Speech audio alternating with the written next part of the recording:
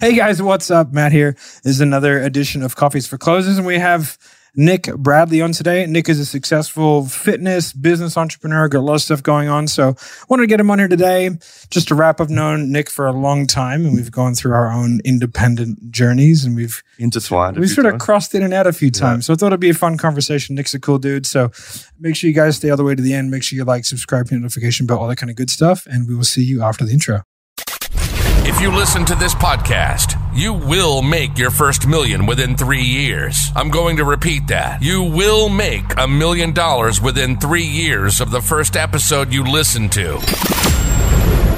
We don't want pikers. We're not here to save the manatees. We're here to make podcasts. You really want this. You listen and review. Put that coffee down. Nick, how are you, brother? Fantastic, actually. It's great to be in this studio. It must be. It must be really exciting. No, because of the gear. You've got all the best stuff. I know. I've seen you on this journey escalate from little tiny pieces of gear to all of this. It's cool. Yeah. They say never meet your heroes, but here you are. Here I am again. Yeah, tell us a bit about yourself, dude. Like, I've known you, obviously. Me and you used to be PTs in the same gym. We were doing, the hard yard of coaching at the start. We were PTs in the gym. I kind of could see that was pretty limited early on. Yeah. Had a great client base. I was coaching CEOs, executives. They're flying me around the world. I was doing that whole thing with celebrities and all that kind of PT goal. But I could see I was limited. I was still on other people's time, you know? Yeah. So at that point, I was like, I need to start a business. What was the cheapest way I could do it? My family had lost everything in the financial crisis. So mine too. Yeah, my stepdad lost his business, lost the house, everything. Yeah. And I had given all the money I'd made playing, because I played rugby league professionally. So I played for Manly and the West Tigers in the NRL. And then I was in the World Cup for Fiji. I made this money, gave it to my family to sort of stave off bankruptcy. So at that point, I was super risk averse. Yeah, that makes sense. You know, I was like, I don't want to go fork out a whole heap of cash for another business. And I was like, how can I do this in a way that's cheap? And I looked around at community centers that I could refurbish. And I grew up boxing the PCYC when I was a kid, from when I was age of 4. And the PCYC in the city of Sydney in Woolloomooloo was quite dilapidated. And I was like, I could do something with that. Like, I could contribute to the community, put an awesome gym in there. And that's what we did. And then I think I started working with you at one point on Facebook ads, because you had a gym and stuff was working. So that was the first place we kind of came back together. Yeah, it was. And I was doing a sports model project. Yeah. And then you and Flex came to me and were like, hey, and I was like, well, you have Hattie. Yeah. I was like, just do what I'm doing. Just do that, And I was like, here you go. Here's all the campaigns. Just go off and do it. Yeah, so we did that in the gym and it was awesome. Yeah, and then you guys took that and proper ran with it. Well, at that point, I was doing all the marketing and sales for the gym. Yeah. And then once we started doing the sports model project, I get on the phone with girls and like, I'm in Perth. And then I just started pitching them stuff on the phone like, we've got this program. Yeah, perfect. You know, and we just took the programs we're running in the gym and we started experimenting. And that was before it was really popular to do that level of like high level coaching online. Okay. Because we were really going into a lot of detail more than like, hey, here's a program with a couple of exercises. It was like really looking at this whole person. Yeah. Well, also like you've got a figurehead being Hattie. That's right. Who has like the most legit of credentials. Like world champion, gymnast, trains with the strongest people in the world. Like big powerlifters bow down to her because she's a weapon. She's savage, bro. She is a weapon. Yeah. Like people who've never trained, they're like, whoa. Yeah. You know? Yeah, she's really cool. Yeah, it's really funny. So like we started kind of working together and we were doing some stuff and we always like sort of crossed paths and had a good relationship. And then we both opened up gyms at relatively similar times. Yeah. Like you were in Woolloomooloo and I was in Bondi Junctions. Oh, mate. What a rough We were living the not dream. I made less owning a gym than what I did just being a PT and Fitness First. It's way less. Like half. Half, way more work, way less like interaction and joy. It was. Yeah, but it looked like I was having fun.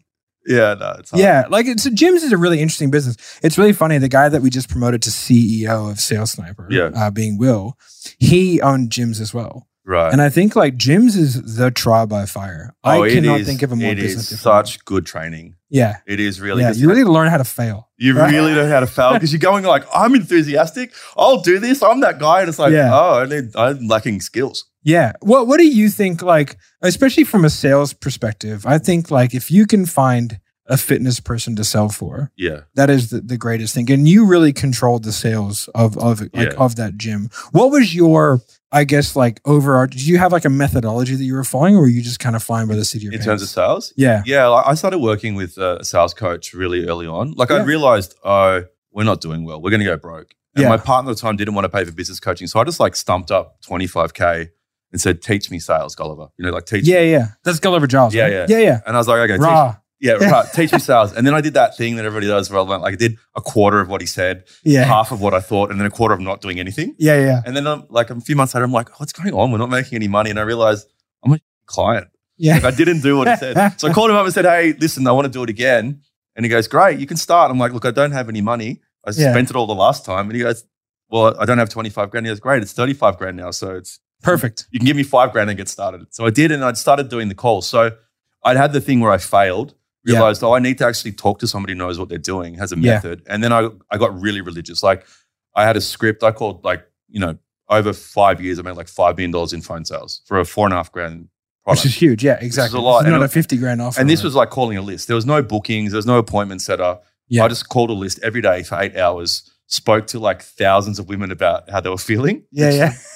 It's a big interesting. job. Yeah, it's a big job, but I learned heaps. And then I was a copywriter as well. So I kind of had his like character into existence. I'd take like what she was saying, the essence of it, what we're hearing from women on the phone, and just created this thing. And so then it's really powerful. Like if you're talking to people on the phone and copywriting to a list, however that list is developed now, it is a really cool experience. Copywriting, again, like I did John Benson's 3X VSL course. Yeah. And that made me so much better at communicating, selling. Totally. John Benson's like the godfather of VSLs, right? And I remember when I was doing the marketing for those gyms and I'd gone through TJ's thing, which I'd realized was an iteration of Gulliver's thing. Yeah, it was a take you. That's what I realized too. That's how I got into it actually. I did TJ's thing. I was like, he didn't write this. No. This is not his stuff. No. He just ripped it straight from somewhere and I traced it back, you know? Yeah, and then I spoke to Gulliver because I bought Gulliver's 10K thing and I was like, hey man, I just did this. Yeah, I did exactly everything. I did have the same experience. I did it word for word. He's like, well, and I was like, dude, you got to offer me something different. Like I just did I'm sorry, this guy charged me less for this. It was $6,500. Yeah. Oh man, that's funny. But yeah, and so like then I did John Benson's 3X VSL course, which is all about copywriting, because then I started writing all the copy for the ads. Yeah. And then that made a huge difference, actually having a structure to follow for copywriting. Yeah. And then adding in like, okay, now you know what's being presented to the audience. Yeah. So you understand the messaging better and how to get them enticed. Then the sales component becomes much more natural. You know what I mean? It really does, man. Yeah. And like, but like for me, I really like, cause I did Gulliver's stuff and I did it really well because I'm a pretty, like I can be pretty rough on people. Yeah. I found as I got more nuanced and into sort of bigger deals and more business to business, I found like that, like it was as a foundation to be able to like, it's very slappy, right? It's it is harder for the reps, I think.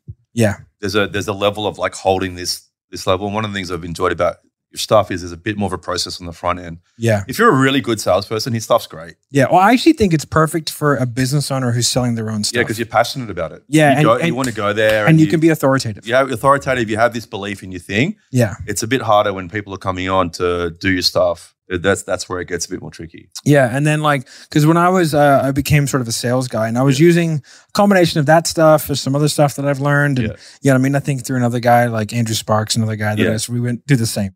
Yeah, I mean, me and you did the Australian business coaching rounds. Yeah, we did the thing. I would say there's not many people I haven't done something with or bought something off. And that's cool because you get these perspectives. And you take stuff from people, and then it seems like where you're at, you're getting your own nomenclature and you're developing conceptually like what's yours. Yeah. But one of the things I admired about your process, observing it, is you went deep on the things. You're like, what can I learn here? Yeah. And also I admire that you acknowledge people. You know, coaching's full of like non-acknowledgement of where you got your stuff from. Yeah, like a lot of my stuff is very much NEPQ Jeremy Minor, but I have a very different background to Jeremy. So like, and I don't think you can try, one of the things that I think people screw up, especially around sales, is trying to become the person that they're learning off. Totally. Whereas what you have to do is understand, and I think this is something that you probably do well as well with that obsession. Like you need to become obsessed with what you're learning and dive so deep into it that you understand not only the what, but the why. Yeah. And when I start to understand the why, you start to go, oh, now I can dissect the thought process of what they're doing, Yeah. which means that I can then start to replicate the thought process, but I can put my own From way that, of doing it. That Venn diagram that you've got that no one else has, suddenly that all of that becomes much more relevant. Yeah. And like especially like with selling fitness, like high-end fitness, like selling high-end fitness is a difficult thing to sell. Yeah, because it's like, it's a thing that doesn't exist. Yeah. Right? Like it never exists. You're not selling them a physical thing they get. You can't break it down like you say, like a B2B sale, it's like you can reverse engineer that business and go, this is what's missing. It's a bit harder with fitness. And then you have to sell them something they don't want to do.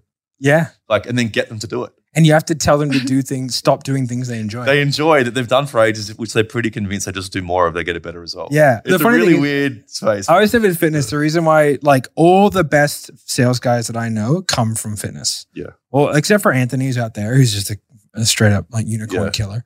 But like most guys come from fitness. One, because you get a really high volume, you get tons of objections. Yeah. So like you just learn how to like, if you hear 10,000 objections, like you'll get pretty good at recognizing and figuring out how to overcome them. That's the yeah. it is a good boot camp. Yeah, like exactly. But you're convincing people to be in physical pain. Yeah. Stop doing things they love, like eating chocolate, and do things that they don't like. And like it only works if they do everything. Yeah. Like it's such a hard sale. And it's so emotionally driven. Like, I guess, like, what are some of the things that you found, I guess, selling that much fitness that are like some of the core, I guess, belief structures that people have within them? I mean, they're all mainly belief structures. So, you know, I actually get quite annoyed. I grew up with a single mum. Yeah. And as a kid, my mum would get up in the morning. We would go clean office buildings at 4 a.m. And then I go to primary school. And then she'd go study all day and then she did the whole thing, right? Savage. Yeah. So my experience of my mum was, oh, if things have to happen, you just do them. Yeah. So I get on the phone and I really hate like people giving things away to other people. Like, oh, my husband won't let me do it. I can't do it because I've got kids. I'm like, don't blame your children if you're not doing stuff. That's really unfair that you've lumped like your lack of doing stuff in your life on your kids. And it's a hard thing to say to someone, right? Like you got to deliver that the right way. But the reality is like you have options. You're not taking them. You could work some more, sell some stuff. We've seen people do that. You know, we go, look, do you really want this thing? And I think the belief, or maybe what's hard for them is they're really focused on this one thing. I don't have enough money like today or next week or whatever. Yeah. And they're having a hard time going back from that and saying, like, of the two pictures, the little bit of lack of money I'm feeling all my life, like which one of the two things is important? And that's the thing they get really focused on, temporal things, time, money, what their partner thinks, like the fact they're busy with their kids. And it's hard for them to zoom in and out of that, you know? Yeah. I think people, like, it's the devil, you know. Yeah. And people is one of the things that I try and sort of let people know is like, people will fight tooth and nail to stay exactly where they are. Oh, they love it. I want to argue for that. Yeah. I want to argue for like that. Like they're adamant. I cannot change this. Like you're not doing anything. You know, it's really funny. I had a moment like a few years ago when I was like, sort of like, this is coming towards the end of me leaving RBT and all that kind of stuff. Right. And I was fat and unhappy. Yeah. I was 125 kilos. Yeah. I was very unhappy. Yeah. I just wasn't fulfilled in any way, shape, or form. And everything was going. I was making. You were having the business experience at that point. Yeah, no, I was a proper business owner. Yeah, right. And I remember like me and my best mate Pat, we were like, "Hey, we're both fat pieces. We should probably do something extreme and completely unsustainable to fix this." And we were like, "Oh, that sounds like us. Let's do that." Yeah. And so we bought those MEP. You know, those like it's those bands that you wear, and then like it tracks your heart rate, and then it gives you points. Yeah. And it's like 1 point, you know, and the higher your heart rate, the more points you accumulate. But you can create competitions in the app where you can see other people live. Right. And I went from like vehemently saying, I am a business owner and a father. I am too busy to work out consistently. Yeah. To working out 2 to 3 times a day instantaneously. Amazing. Yeah. And because I had the motivation of not losing. Now I lost. And if you look on my leg, it says outmepped right there because I lost that competition. Right. Right. So that was the deal. Oh, the guys, man. The loser had to get out mapped because the map was whatever measurage point. But it was such an eye opener for me that, wow, like motivation is everything. Yeah. And like, I didn't want to lose to my best mate. Yeah. Right. And he didn't want to lose to me. No. Now he had a lot more time than I did, but now I have the tattoo right, to prove that I lost. But it was just like, holy shit, like there is no excuse. Yeah. Because if something is of value, I will figure out how to make it work. And I think that is one of the lessons. Like the moment I clicked into gear as a sales guy, that, people just you know, a myriad of reasons will fight tooth and nail to stay exactly where they are. My job just becomes to get them to make a decision. Yeah. And it's not even to buy. The decision is to do the things required. Yeah. And then like everything from there will sort itself out. Yeah. And that's when I started to get better at sales and I obviously had a process and all that kind That of is the stuff. thing, when you see it enough times, you realize like it's just a choice. It's splitting at this moment. Yeah. Like you're in that like sliders moment where you go down this pathway or this way. What's it going to be? There's only away and towards. Those are the only two options. Yeah, there that's is it. no like There's no third one. Like you can't move back around. It doesn't work like that. Yeah, and fitness is a particularly interesting one because I think you get the opportunity to get a tremendous amount of volume, have a lot of these conversations about deeply emotional things. Yeah. Right? How did that affect you? Like, I know how it affected me and I can go into that, but how did it affect you like day to day doing that many? I was a really social person before. Yeah. Love to be with people, always around people. And doing that level of emotional sales, I was like, I just on the weekend need to rest from people. Yeah. I want to be on my own. I need to chill. You know, it was a different type of thing. But I also got a real appreciation for what people are going through. Yeah. You know, I've been an athlete. I've always been like a successful, more or less. You know, I'd always achieve things. You're driven. I was driven. I've been that person, you know. Yeah. Like, you know, the story on television is, I didn't do stuff for 20 years and now I think I want to be a singer. That's not my story. My story is when I was 5, I was trying I hard. worked as hard as I possibly could. As good as I could. And I went to university. I tried hard. I played football and I did. Yeah. And I started a business and that's my story. But I've been around people doing that for a long time. Mm. I've been exposed to elite stuff a lot. And then realizing, other people just haven't had anyone say to them, like, no, that's not good enough. Yeah. Or it's just a choice you're going to make here. Like all that stuff is noise. I can hear it. I'll listen to every piece of it with you and I'll handle that with you. Mm. But I realized like I can see from where I'm standing, that's just a decision that you're making, like this or this. Which one of the two is it?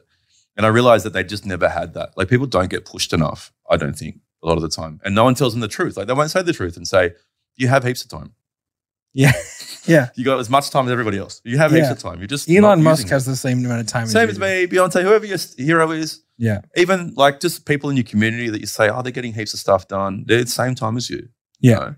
And people don't have someone telling them the truth often enough, I think. No, I totally agree. One of my sort of lines in sales is like, hey, everyone knows that business owner that is a 6-pack, single mom, 4 kids, 7-figure business doing warrior pose at 4 a.m. on the beach in the morning. Is like, what is the difference between her and everybody else? And it's like, she understands what happens when she wins. But more importantly, she understands what happened when she fails. Yeah. And if you catastrophize failure, you have much more motivation to run away from it. Like, you know, like people don't walk out of a burning building. Yeah. They run out of it. Yeah, they'll jump off out of the 3rd-story window. Exactly. Yeah. Because like they understand the devastating consequences of the inaction. And I think a lot of people these days, they sort of somewhat contemplate the success. I don't think they contemplate it deeply enough. Yeah. Like on the tangible and the emotional, like nitty gritty of, hey, what is it like to actually get there? Yeah. Because that gives you a whole different perspective. Yeah. But the failure, like I hear all the time, well, I'm going to refer like, I'm definitely going to figure it out. And I always go, well, you haven't yet. No, and you're 6 years into not figuring it out. Yeah. And you're like, yeah, when you started, you were 30, you're 36. It doesn't get easier when you're 42. Exactly. Like if this is your process so far, it's going to continue. There's not some magical age where you just figure it out. No, it doesn't just happen to you. You just get more stuck in your way of doing things. Yeah. So when you sort of going back to your days at the gym and when everything's not going great, how does that affect you in terms of like, well, you've had all this hard work and success leading up to that point. You've made this money. You've been a professional athlete. You've now handed it off. Now you're in a position where things aren't going that great. No, I asked myself like some really serious questions like, because I always felt like I could have had a better football career. There's not one athlete that doesn't think I could have done better. Like Tom Brady just came out of retirement. Yeah. You know what I mean? Did he really? Yeah, he just came out of retirement. Oh, what a savage. Yeah, he's like, retired for a day. Yeah, he retired for a day. No, I'm still the best. I'm going to do it. I'm going to show you guys. Like, you know? What a savage. So I think that's a common experience for athletes. Yeah, yeah. But I looked at myself and I went, what went wrong with that? Like, why didn't I do better as an athlete? And then I said, well, why aren't I doing better in business? And the answer I had in my language at the time was I just wasn't coachable enough. Like I was the type of person when I was younger to go work secretly on my own, like practicing, but then not saying anything to the coaches or ask for coaching as an athlete, you know? I just wanted to show them how hard I was working. And that's not enough. Like there's a part of being mentored by somebody, which is you humbling yourself, showing them that you want to receive the wisdom that you're in, that you're listening and you're part of the thing. And I realized the same thing with the business coaching. I'm like, I haven't done any, like I haven't even humbled myself enough to say, help me. And people will look at me and go, you're super capable, because I am. I can do lots of stuff. But to go to the next level in anything, you need to realize I don't know that. Otherwise, I'd be doing it. Yeah. Like I can figure it out maybe, but I could cut. But what's the time cost? What's the time cost? Yeah. Of that? And then also the emotional cost. And there is so much joy in saying to someone, "Hey, can you help me with this?" Especially if they can see you're the type of person that does the work. I've never met a mentor or a person who looks at me and goes, "Oh no, I don't want to give you some specific help with that thing," because they know. Do you know what you just said? You said specific help. Yeah. And that is so, because I get asked 10 times a day on Instagram, whatever, hey, I know we live in the same city. Can I buy you a coffee and ask you a few questions? And no, you can't. Yeah. No, I don't want to do that. But if you came to me and was like, hey, I've been studying this and I've listened to all your podcasts and watched your videos. I have one question about this. Could I spare 7 minutes of your time and do that? I go, of course. 100%. Oh yeah, of course. Because you have been seen, not that I'm the guru of all things, but I'm good at a couple things, but it's like, oh, okay, I can see that you have put in the effort to solve the problem. You know what I mean? And that's the big one. You got to see someone's trying to solve it, and then they respect you enough and your time and the level of mastery, however you put yourself in the pantheon of mastery of this. That they respect, because they're not in the same place yet. So they have to respect. There is this element, we've lost it a bit in society, of just respecting people with some level of authority for doing something. Yeah. It's okay to respect authority. Exactly. To go, oh, that's great. And then you respect it by showing, hey, this is my offering. I've studied all this stuff. I've tried this, this, and this. I'm stuck here. Can you give me some advice? And who doesn't like to do that? Yeah. And I think people enjoy mentoring people. I love it. And I tried to explain this because every mentor I've ever had, for the most part, I've ended up being quite entwined with in business. Yeah. Right. With TJ, he was kind of my first mentor. Yeah. Ended up going into the businesses with that. However it worked out, whatever. But the next one was Jeremy. It was like, hey, I need you to mentor me. I paid him the money. Yeah. Right. But I was like, okay, the worst case scenario here is that he's my sales coach. That is the worst case scenario. Yeah. The best case scenario is he becomes invested in my success. Yeah. Now, why would someone become invested in your success? Because if I go, hey man, I want to be a super successful sales guy like you were, or I'd love you to mentor me. I'll obviously pay you for your time. I don't want much from you, right? I don't want things from you, but I'll just ask you certain questions. And if you would be willing to answer them, that would be great. But obviously I paid for the time. And then it's like, oh, hey man, I implemented that thing. It made me an extra $20,000. I want to say, appreciate that. Now, if I start seeding that as my success is your success, right? Then when I ask for something that will make me more successful, it by proxy makes the mentor more successful. Yeah. Therefore, I will get what I want. And I remember going to Jeremy and going hey, I can run your business better than this. I was like, you need to give me the con and I will ramp it up. He was like, okay. It is a crazy thing and often your mentor, there's something about them that they're embodying that you love. Yeah. They're the best person to hang around with for a whole heap of reasons, because they're doing this thing that you're really into, Yeah. And that was a lesson for me early on in the gym. When we were working together, I was like, this didn't work in football where I didn't talk to the mentor. So I just went and found the person with the best business, made friends with them. You remember Brendan Harris that we used to work with? Yeah. He had he was basically just pitching the C-suite of companies, signing a contract and then training all their top executives, which as a PT is great. He left the gym and gave me his business because I humbled myself. I'll cover any shifts that you need. I'll do anything you want. Basically, I'll learn from you. I paid him for mentoring, and I learned that one. I was like, oh, actually, people love someone apprenticing themselves. And I find it as a business owner, I'm like, so many people come into the business and I'm like, you didn't really apprentice yourself. And then you're left to do a thing and you didn't really learn the stuff because there wasn't the learning that happened, So it's interesting to see it in reverse as well. Yeah. And I think that social media has shifted things. It gives you an opportunity to meet mentors, but it also gives you an opportunity to go, I'm just doing this thing and I haven't really learned yet. Yeah, there's an expectation of trying to shortcut the process. And almost every, I don't do a lot of coaching or anything anymore, but I do a weekly for the inner circle guys and for our guys at Sales Sniper. And my advice is the same. I was like, you need to become obsessed with the why on these processes, because if you just, I remember when I was trying to get good at NEPQ, because it's a somewhat complicated, it's beautiful in its simplicity, but the implementation of it is difficult. Yeah. Right. But once you get it, it's oh, this is I can sell anything to anyone now. Yeah. And I remember just becoming obsessed with every line in my script. And I was like, I wonder why that's there. I was like, because this can't be by accident. This isn't oh, this is a filler. Yeah, this thing has been honed and shaved. Yeah. And it was Jeremy was closing 30 to 40K deals, of which he was getting 10% comms. And he was making $3 million a year. Wow. I was like, that is a lot of sales.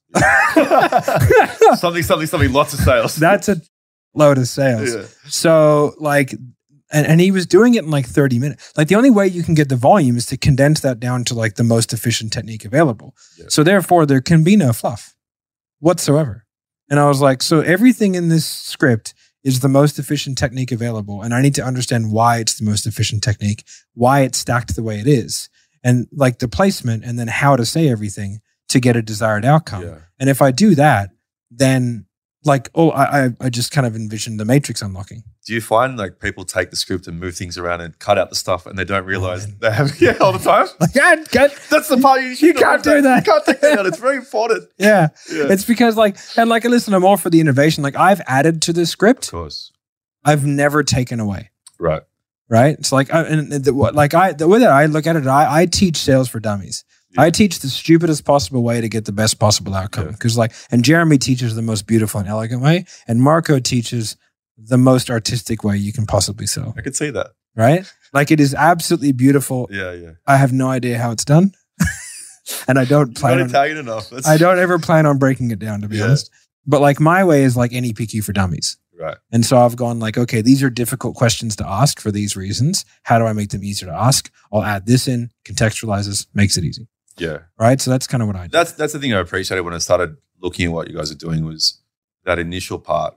There's no waste. There's no waste in the start. Yeah. And the questions that you're asking are very specific, where I think a lot of sales techniques are ask a lot of questions to kind of hone in, and then you start to find a path through it. Yeah. It's the surgical part that I think is useful for people. Yeah. The beginning, like those first couple of phases, like I've gone to the stage now where I'll confidently sell anything in 20 minutes. Yeah.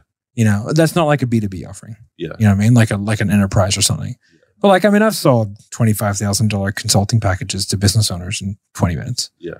You know what I mean? It's just because like now I know, like as soon as you figure out what you're selling and what the problem is, you can get to the problem so fast. Yeah.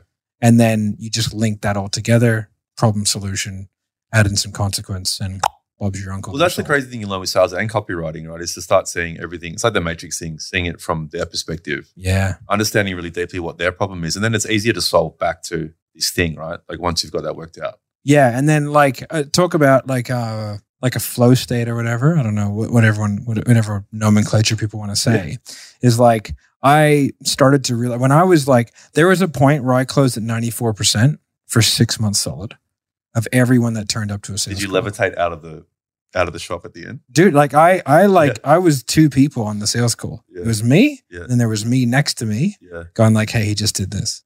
Yeah. Hey, he just did this. That's cool. And I was just like, what's happening? And I remember like when I was the head closer for 7th level, 94% everyone who turned up, I was doing my own lead gen. Yeah. And so I was closing about, I don't know, like a few $100,000 a month worth of contract value, collecting maybe $100,000 a month, something like that at the time. It was just me.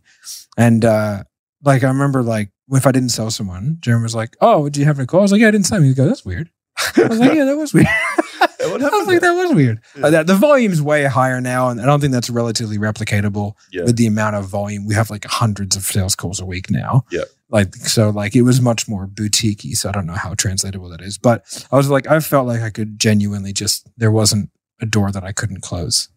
Because you were really at the end matrix point. Oh man, I was like, what's like I felt like I just unlocked something, and I was like, I figured it out. Yeah. And selling that one person to that one offer, I was like, I had that dialed in, something chronic. Yeah, man. So like explain to me kind of the trajectory that you've taken with your business, because you started off with the gym, then it was Sports Motor Project in the gym, then it was Sports Motor Project in Australia. Now it's Sports Motor Project worldwide, and there's a whole subsequent series of things. Yeah, so I was doing the sales and marketing. Business grew really quick. And the first thing I realized was, we collect a lot of information. So this is like 8 years ago. AI was like this thing that was like for the future kind of vibe. Yeah. But I started doing seminars and stuff on, well, how are we going to use information later? So the first thing was like, I need to build some containers for all this data we're collecting. So we started building software collecting data. And then moving through, and always in the front of my mind was, we need to have a process for everything that we follow every time. And we collect information about the process as we go. So the company's always been built in a way like a software company. That's how we've always been thinking. With the idea in the future, once we collect this information properly, we can come back and analyze it. Like you can always come back with machines and look at like what have you learned over the time. But the data set, the information collected has to be pure. It can't be like messy. Most businesses are pretty messy with how they're collecting information. It's not searchable backwards so well. What kind of information are you collecting? Like, what do you mean? So like everything about clients, how they're interacting, and there's like interacting with our process, how they're scoring themselves, all those types of things. Okay. You know, so we're always collecting that because I felt pretty early on that there's a limitation to what you can do in a coaching, consulting, health business. For sure.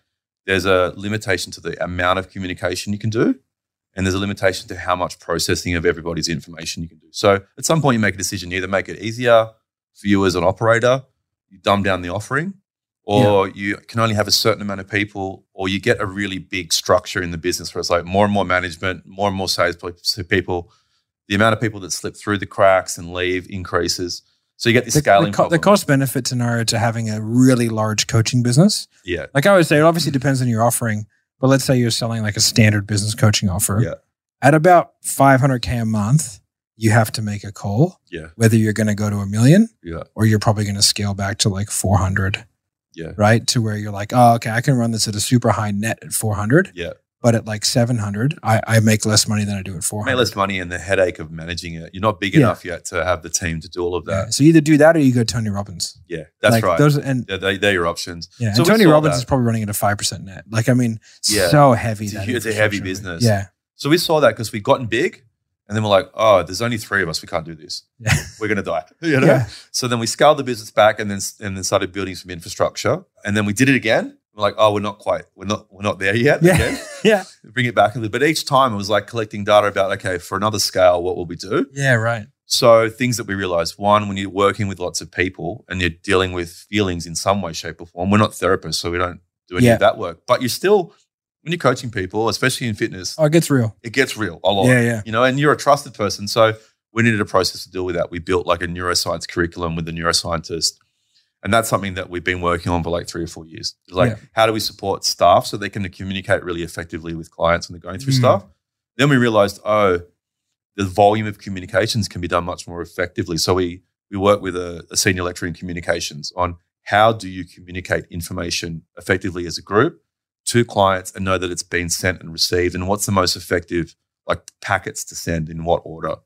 So those two things together, like neuroscience and communications theory, is what we've been working on for the last 3 years to go, how do you have this really transformational experience for people? We realized that like a lot of the stuff we knew was just stuff we knew. Like we'd read some books. Yeah. I was an athlete. I was a professional athlete. Hattie's a world champion. And it's like, here's what we know about this stuff. And instead we took a step back and go, what's the science? And we employed scientists to work with us on that. So that's where we've been over the last 3 years, is building those curriculums around mindset, neuroscience, and communication theory, and then creating software on the back end that will help us scale the business. So we're trying to solve the scaling problem that high-touch coaching businesses have. And so we're 6 months into the AI part of the software build.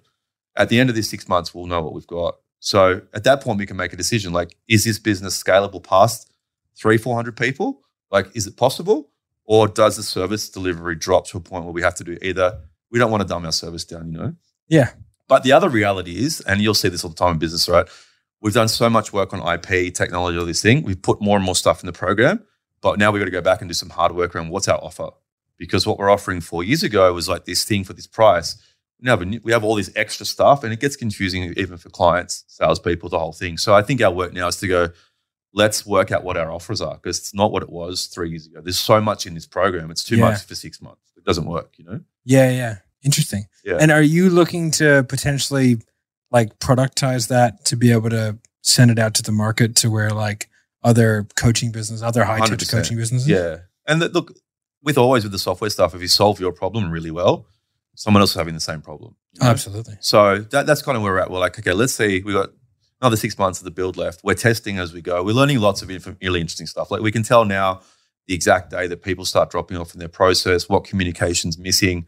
We're rebuilding programs to incorporate all that stuff. We're starting to test what forms of communicate. Like in sales when someone goes missing. Yeah. Well, there's something going on in the nervous system. Only certain types of communications work at that point. Yeah. You have to have a certain tone. And you do that. Yeah, memes. Because it's lighthearted and you're bringing them back into a process of communication. Yeah. A lot of coaches when someone goes missing, they kind of hate them because they're like, they're not doing the thing. You've got to do the thing. And that just keeps this distance going. Yeah. The difference between sales and coaching is they're paying you. They're a client already. With sales, it's like you're in a process with them to get them to pay, you know? Yeah, yeah. And so coaching businesses, they start to have this widening gap. People go missing. They've got to go do more sales and marketing. And it gets harder and harder because it's not retaining clients well. Yeah, I think that's a really interesting point. Like I sort of, I had a really good, I guess, come to Jesus moment when I was banging out sales and in the boxing match and doing the whole, the hardcore selling sort of stuff. And I remember I had a guy, he's like, hey, call me back at 7:00. My CFO's got the credit card. Yeah. He's down at doing XYZ. Call me at 7 and I'll pay. And I was like, sweet, man. Anyway, I sort of tried to suss it out. It seemed very legit to me. Yeah. So I was like, okay, cool. We'll go with that. Usually I would try and handle that, a couple of different ways, sort of poke around a little bit. Because I've heard that one. Yeah, that one comes up. The best is when someone goes, hey, my credit card's downstairs. That's no problem. I'll wait. Oh, yeah, when you wait 40 minutes and they're like fumbling around, you hear gravel. I'm like, what are they for? Have they got a sound effects machine? What are they doing? I remember one time I was reviewing this call. This guy goes, yeah, man, it was a high-ticket fitness call. Yeah. Guy goes, yeah, man, this sounds good. My credit card's in the other room. I'll just go right back and get it. And he was on Zoom. He left the Zoom and then you see a hand come back in and just hit the exit button. Oh, it's the best. Oh, that's amazing. Just a hand. It's so good. If Like only that. you could, that's something you want to keep forever. Yeah. That's a memento of Yeah, sales like that make you it do. into an NFT. Yeah, Right? it's like a piece of art, that one. Exactly. But anyway, so I remember I was saying to this guy and I called him at 7. Yeah. Didn't answer. Called him at like 7:05, 7:10. Yeah. And then he was like, hey man, you here? And then anyway, and I look back at him like, what was the point? I sent him an email disappointed in him. I was like, this is disrespectful. Like that. And I look back and I'm like, what? Quit. Yeah. But and he was like, oh, hey man, this is pretty disappointing. Yeah. I actually had a pretty significant personal thing happen. Got super busy. Had every intention to sign up. I just couldn't reply to your calls. This shows me that you don't care about me. You care about the sale. Yeah. And I was like, oh, snap-a-doo. Yeah, you got are me. correct. Yeah, you got me. Like that. And then he went around me, signed up with the business owner directly just so I didn't get commission.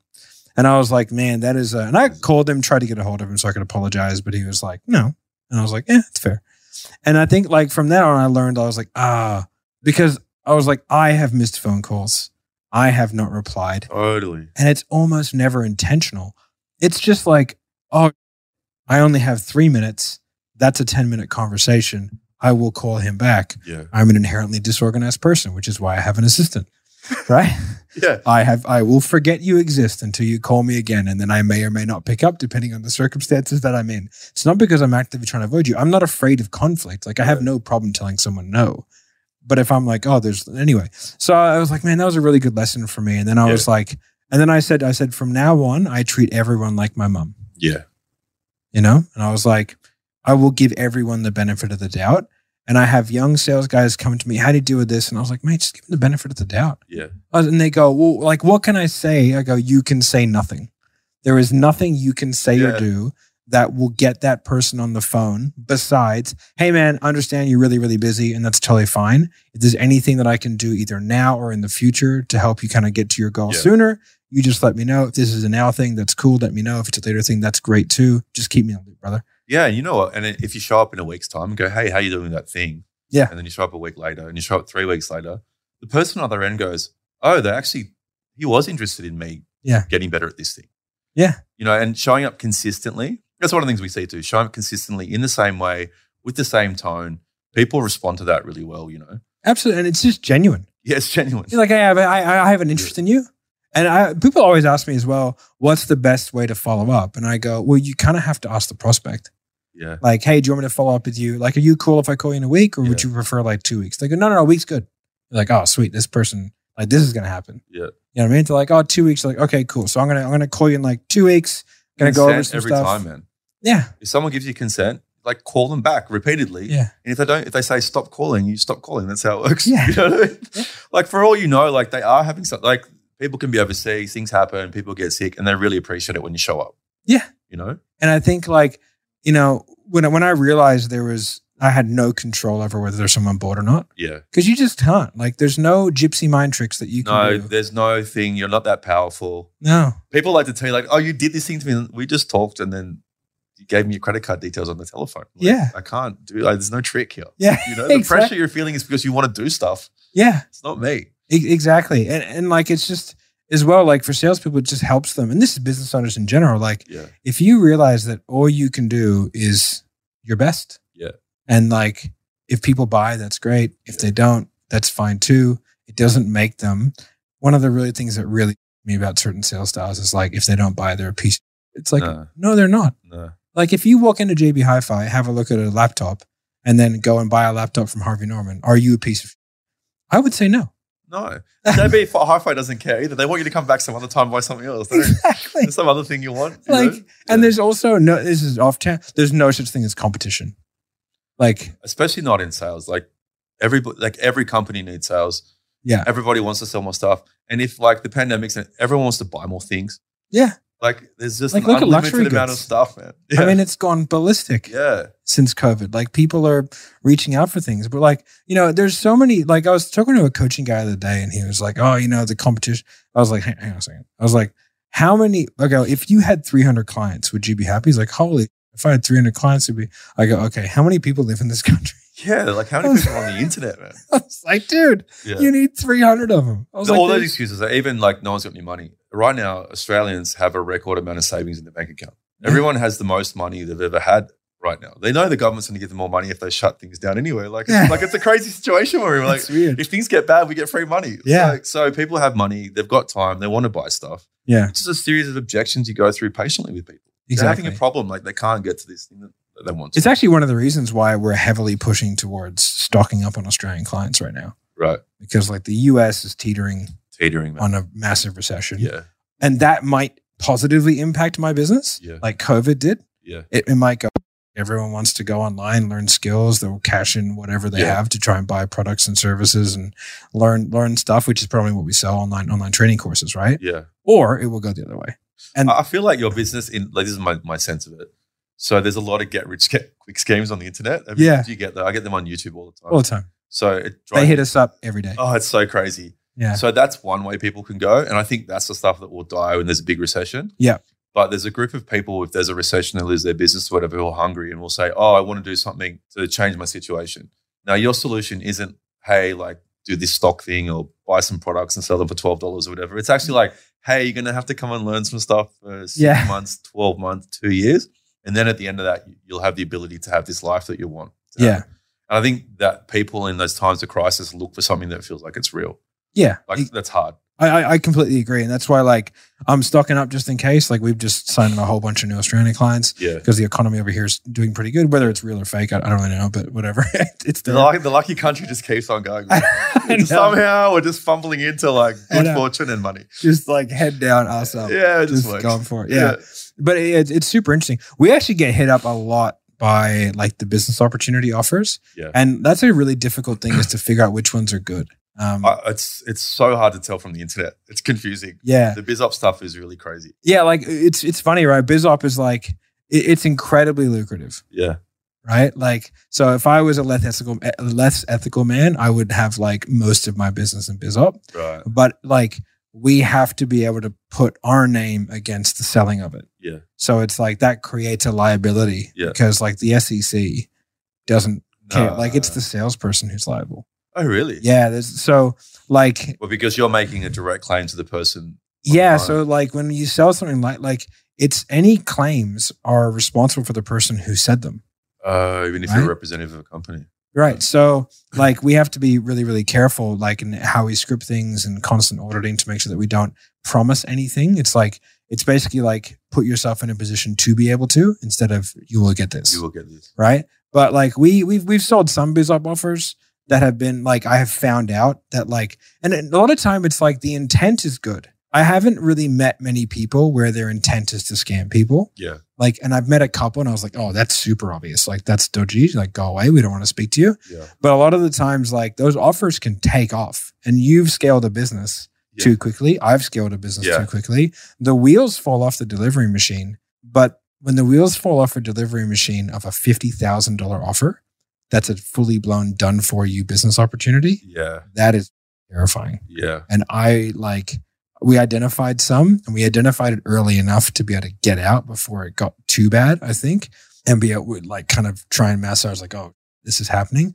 But that is the problem. Like if you have a sales force, like if sales and marketing lines up perfectly, Yeah, you can grow quick. you can grow People aren't. super quick. Everybody thinks they want to get bigger, but they're not ready for it. Yeah. We had one client, we got him to $2 million a month cash collected in like 2 months. Really? Yeah. That would have been a lot. That's a lot of money. Yeah. And like we onboarded close to 200 clients a month, Whoa. right? And it was like the bills we were sending him were $400,000 a month Whoa. just in comms, right? And How so, quick was their team growing while they're doing this? well, that's the problem, Right. right? And so the business owner called me and was like, hey, we got to stop. I was like, what do you mean? I go, it's like, no. This is a machine. This is like, I have built the perfect machine. Yeah. I was like, cause I handled that account personally. Yeah, right. I was like, I saw it and I was like, oh, I'm taking over. Yeah. I was like, like that and ramped it up. Yeah. And he literally goes, stop, no sales. Yeah. And they were like, we need to spend 3 months of pure infrastructure. Yeah. So they ramped down the sales to be like just a small amount, Yeah. but like that everything and made it very difficult to scale it back up because like once you get those ads Once dialed it's in, working and the ads are working, like you can't dial that can't back. turn it off. Yeah. Or that. I even said, I go, let me build the infrastructure. I'll Yeah. have it done in 2 weeks. didn't And they take go, it. no, we're going to hire internal. That was 3 months ago. All right. Yeah. Because I don't know if you know, so at the end of last year, I bought a marketing company and I bought an infrastructural operational build out company. I knew about the marketing. I didn't realize. Yeah. So a guy called Spencer Burnett, like beautiful mind genius when it comes to workflows and Yeah. like can talk to you for 2 hours and Yeah. then basically dissect your whole business. Yeah. And then like we use a software called ClickUp. Yeah. Right. ClickUp is like sort of like what Infusionsoft was when it first started. Yeah, It's yeah, the thing that does everything. Yeah, the project management. The But CRM. only a few people ever figured out how to use it properly. Right. Right. So he's figured out how to use it better than ClickUp, and they've said that. Right. And this is a $4 billion company. Oh, that's cool. Right. And so what we did is we essentially absorbed his company, Mm-hmm. brought him on, and was like, hey, you don't ever worry about business ever again. You just do your beautiful mind. You're so happy with that. That is so happy. He lives in Costa Rica. I was like, hey, man, do you hate running a business? He's like, yes. Yeah. And I was like, how would you feel if you could make more money than you make now, but not have to do anything you don't like? He was like, that sounds like a good deal. I was like, okay, this is what we're going to do. And it was like that. And so he built out Sales Sniper and all those. And then we bought a media company. So now we have like the full marketing with the Facebook groups, all that stuff, Yeah. right? All that capability is now within there. And then so we're building out the capability to be able to like go into a business and then like completely build out their internal operations and external operations. So it's like from the moment a client comes here, what happens, and then all the automations occur. It links back to everything. Yeah. So we built it out and like we tested it at the challenge that we just did for 7th Level where we sold a few hundred people in a day. Yeah. And we're like, this will be a really good test. And Yeah. then everything's automated and it's like that. And it all happened seamlessly. Onboarding of hundreds of clients in a day. That must have felt amazing. Yeah, with no human interaction. Yeah, We're right. like, yay. Like Yeah. that. And me as the head of that business, I was like, oh, did we onboard some clients?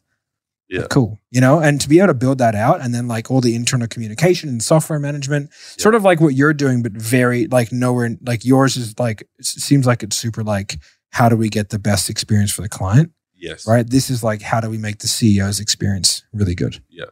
Right. So that you can run that business with like the slider. Like, for example, one of the things that I said to him was like, I want someone to be able to request leave and press one button and that activate everything that has to happen for everybody around them. Yeah. Like an email goes out saying, hey, these responsibilities have been activated to you. A report goes out that the person fills in, which is like, these are the projects that I'm working on. Yeah. This is who it hands off responsibility to. It automatically tells the accounting team to set up the leave and do all the whatever it has to do. And then when they come back, they just press the button, You're going to be so popular. done. And I was like, well, we have it. Yes. So, yeah. I said you're going to be popular with CEOs. That's Like, so, cause for me, like I'm essentially, I'm the head of coaching company, a done for you sales company, a done for you marketing company, and a done for you operations company. So I'm functioning the head of all those operations and I can't be in there.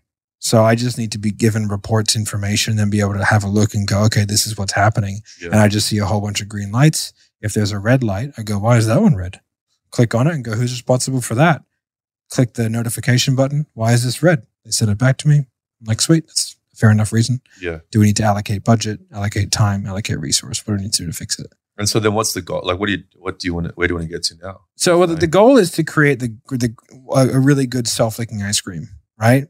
So it's like we're the next company that we'll start will probably be a consulting company. Yeah. So it's it's a coaching company for entrepreneurs. Yeah. Right. Which will be like proper business, like profit first accounting and all the stuff you need to actually run a business successfully, not like be a month ahead in sales and marketing cycle of the clients, you know what I mean? Like all the other business coaches are. Yeah. And so then it's like someone can come in for sales. like just that thing of understanding balance sheets that no one gets taught. They just get stuck. How many ads can I run and how much? Yeah. Like in the course that we're creating, I'm going to make everybody manually do their balance sheets and P&Ls manually. Oh, that's good. Not using accounting software. So they know what a ledger is and the whole thing. You will write this thing out. You will do it like that, the old school way, because then you will have a very in-depth understanding of your business. You get a proper relationship with the money. Yeah, and then you know how money flows in and out because money doesn't flow logically through a business. It's weird. It's the weirdest thing to perceive, isn't it? Yeah, it's this weird cycle of like money in, money out, accruals and cash, and how do you play the balancing? You can get to points where you're doing really well,